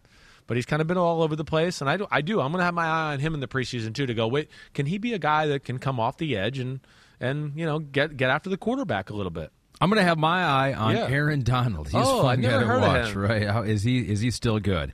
No, on the other side of the line, A'Shawn Robinson had his career year last year. Came from Detroit, and he said in Detroit, they never used me right. Goes to L.A., has a career year, and I wonder if he can build on that this year. I hope so. He's got a lot of talent. I think that's a good pick by you. He was quietly one of the under-the-radar stars of that team last year that made them as good as they were on that side of the ball. And he is the epitome of what we're talking about here. Like, really damn good, not going to show up in the stat sheet, but can take on double teams and do that type of stuff to where Aaron Donald can be free and go crazy and beat Aaron Donald, and he has some real value there. Rams at plus 500, the Packers just ahead of them. Maybe surprisingly at plus 475. Dr. Butter has tweeted in, and he said Christian Watson for him. Any chance he could become a regular starter. So his eyes are on a weapon for Aaron Rodgers, a guy that you were very high on. He was your number 2 wide receiver, just behind Jameson Williams. Yep. I'm guessing maybe he's your guy too. He's a little bit where I'm going to go, yes, no doubt. He's not healthy yet. I don't know when we're going to see him in the preseason. Okay. So that's the only reason I didn't pick him. But, I mean, you said it right. To me, him and Jameson Williams are the 2 most explosive receivers in the draft. And hopefully he can get out there soon. I know Aaron Rodgers has been saying a lot of good things about him to the press, that he's mentally engaged. I saw something Rodgers said. He's always in his hip pocket asking him questions. So that's positive to hear. But he hasn't had a chance to go out there and do that yet. And I don't know if we'll see him preseason. But our man Dr. Butter is that's right. I mean, he's got to show up. I'm going to go with Devontae Wyatt, their second first-round pick out of Georgia. I know Quay Walker. I loved him, middle linebacker, and I took a lot of crap because people were like, "What? How can you put him over Nakobe Dean?" Well, everybody in the NFL did. But Devontae Wyatt, Quay Walker, Devontae Wyatt for me was a top 10 pick as well. Just like we were talking about Jordan Davis. There were some off the field issues that I was not aware of during the process, and that's why he fell. But if they get him to be what I think he can be, like, watch out for that D-line. Watch out for their defense in general. Rodney Harrison made the point, like, that was his defense to watch in the pregame. And I think when you take it all down, him and the Chargers are the two that I go, ooh, I'm excited for the potential. They got two good corners in Jair and Stokes, another Georgia kid. Safety position, Darnell Savage is a pain in the butt and hasn't been as good as he should. Adrian Amos, the other safety. But then when you take Rashawn Gary and Preston Smith, and we got Kenny Clark in the middle, right? And we got Devondre Campbell, who did a hell of a job last year, and hopefully him and Quay Walker do that there. But you talk about, whoa, okay, wait, it's Kenny Clark and Preston Smith and Rashawn Gary, and now you add a guy that I look at and go, he's Warren Sappish in the middle of the defense. He's the guy I'm watching. Because if he's that guy, and then I'm going to go, oh, shit, watch out, the receiver thing might not matter in Green Bay.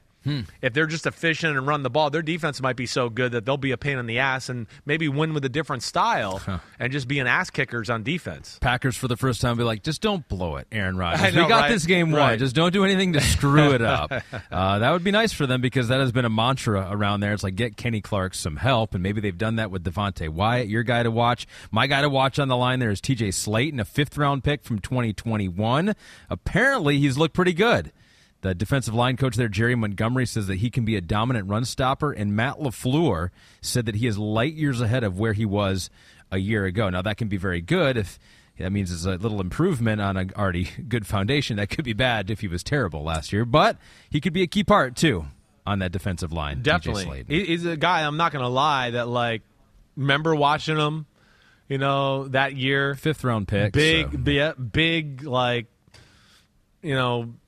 just a big fucker in the middle of the defense. But it sounds like they think he's more explosive than maybe I gave him credit for. And that will be interesting to see. That to me is always the most exciting thing about this time of the year is the under-the-radar offensive lineman or defensive lineman that we don't really know about, but the team knows about, and now we can see what he's got. And, man, you add him to the mix and some of those names we just talked about because Jerron Reed's there too. Yeah. We can't forget about that.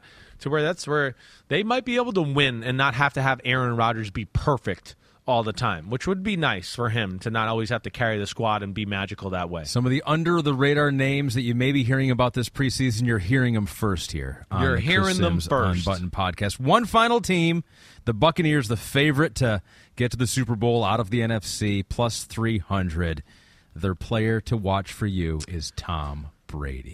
I've never heard of him, so he's got to prove himself a little to me. Did he play it all last? I mean, I don't even remember. Has he played it all? Just in the another preseason? Average year for TB12. No, I know that, but like in the preseason, is he even playing anymore? Once you get to the age of like 40-something, I feel like you shouldn't play in the preseason anymore. Yeah, he just definitely does not need to. I do. He did play a little last year. Did he? He did. They didn't play him early on because I think they had some injuries to the offensive line, so they stayed away from it. But I do believe he played a few snaps. Maybe it was preseason game number 3. They don't have a lot of question marks on their football team. That's for sure. It's one of the best rosters in football. I know, the center position is an obvious one now with the recent injury, and we're going to be looking at Robert Hainsey, see what he can do there. I'm not going to pick that, though, okay? I just don't feel like picking that. I don't know why. Okay. Akeem Hicks on the defensive line being there. I'm interested to see what he looks like with a bunch of fucking badasses there in Tampa. All right? But the guy I'm going to go with is last year's first-round pick, and that's Tryon Shoyinka, the defensive end who's going to be replacing JPP. Joe Tryon, to me, I like the way he looked last year. He didn't start. He came in and spelled them and played special teams and did all that. But, if he ends up being what I've heard they think he can be, which is like a star pass rusher, just good night. Gosh, Vita Vea, Shaquille Barrett, Akeem Hicks, Golston subbing for them, and then now you got Tryon Shainka coming off the edge. Like, good night. See you later. And that would be scary. If they can just be that team that can always apply and win with 4, with the creativity Todd Bowles brings to the table, yeah, he's the guy I'm going to be looking at early on to see if he's really ready to supplant JPP and that missing void there. And I'll add Logan Hall to that, too. First pick of the second round out of Houston, expected to kind of go back and forth, team up with Akeem Hicks there, replacing Sue. And so, that. Yes. Didn't I say that? Pete says JPP not there anymore. Yeah, he's replacing him. Did you give a guy for the Cardinals? Did you a player to watch? It was Isaiah Simmons. You're funny. That's right. That's all right. No, we need to give you a mic badly. Pete says he's giving back the mic right now. It's I know that's where Logan Hall. I mean again, it's just they're got an embarrassment of riches at some places, and he is one of those guys that's like, we're going to play him at defense end because we got to stop the run. He can play defensive tackle and be a disruptive pass rusher type. Yeah. He's going to be able to fill a few different roles there. And, that's a very well-orchestrated roster there by Jason Light for sure. Man, I love that. That was good. That was good. Some good players to watch and some good storylines that we can track this preseason. We can check back and see how some of those guys are doing as we go. How long did we go there, Pete? I feel like that was 140. I feel like that was a 135. beefy one. Oof. All right. Sorry, Kristen. So hopefully you ate before the pod and all the people back there. All right. But, but it was informative at least, And if you're a homie and you've made it to this part, congratulations to you. You're a homie. Yeah, you're a real homie. You are a real homie now. Come up to Chris if you ever see him and go, I'm a real homie. I made it to the end of that player to watch NFC preview. Yes. Pod. Yep, and we got another one coming Wednesday. AFC on Wednesday, baby. And Ahmed will be here, and he won't be traveling in from a baseball game. So he'll be here in all his greatness. What else? We're going to maybe take a few. Well, we probably won't be able to take any questions from the homies or do any other segment other than this on Wednesday. Let's not promise anything else. It's hard. This is a dangerous formula for a guy like me. You know me because I can't shut my mouth and I give a lot of oohs and is and whats and buts and all that crap. But that's what I do. I'm sorry. It's meaty though. It was meaty. There was nothing generic about that pod. Yep. I mean that was meaty stuff that you probably can't get anywhere else. And tune in Wednesday to see if I continue to have more willpower than Ahmed Fareed. I mean, I quit weed. He can't quit Red Bulls and vodka. Or Red Bulls, not vodka. Don't start these rumors. Oh my gosh, just Red Bull. He doesn't do vodka. I was drinking Red Bull and vodka on the pub. I was his flight was canceled from Cleveland. Okay, so that's okay. Yeah, you're allowed to then. Come to work drunk. No problem. All right, everybody. I hope you enjoyed the listen. I hope we gave you a little info. I know I enjoyed the exercise. Ahmed with his D lineman to watch. Yep. Awesome. That'll be a continuing theme throughout the year. Stay safe. We'll see you Wednesday. Keep sending in questions. We'll probably get to them next week. I'm not going to promise them Wednesday. But, first week of preseason football this week. I'm really excited for that. Get back in. Get to see some of these guys. All right, everybody. Be good. Be safe. We'll see you Wednesday. Clap it up.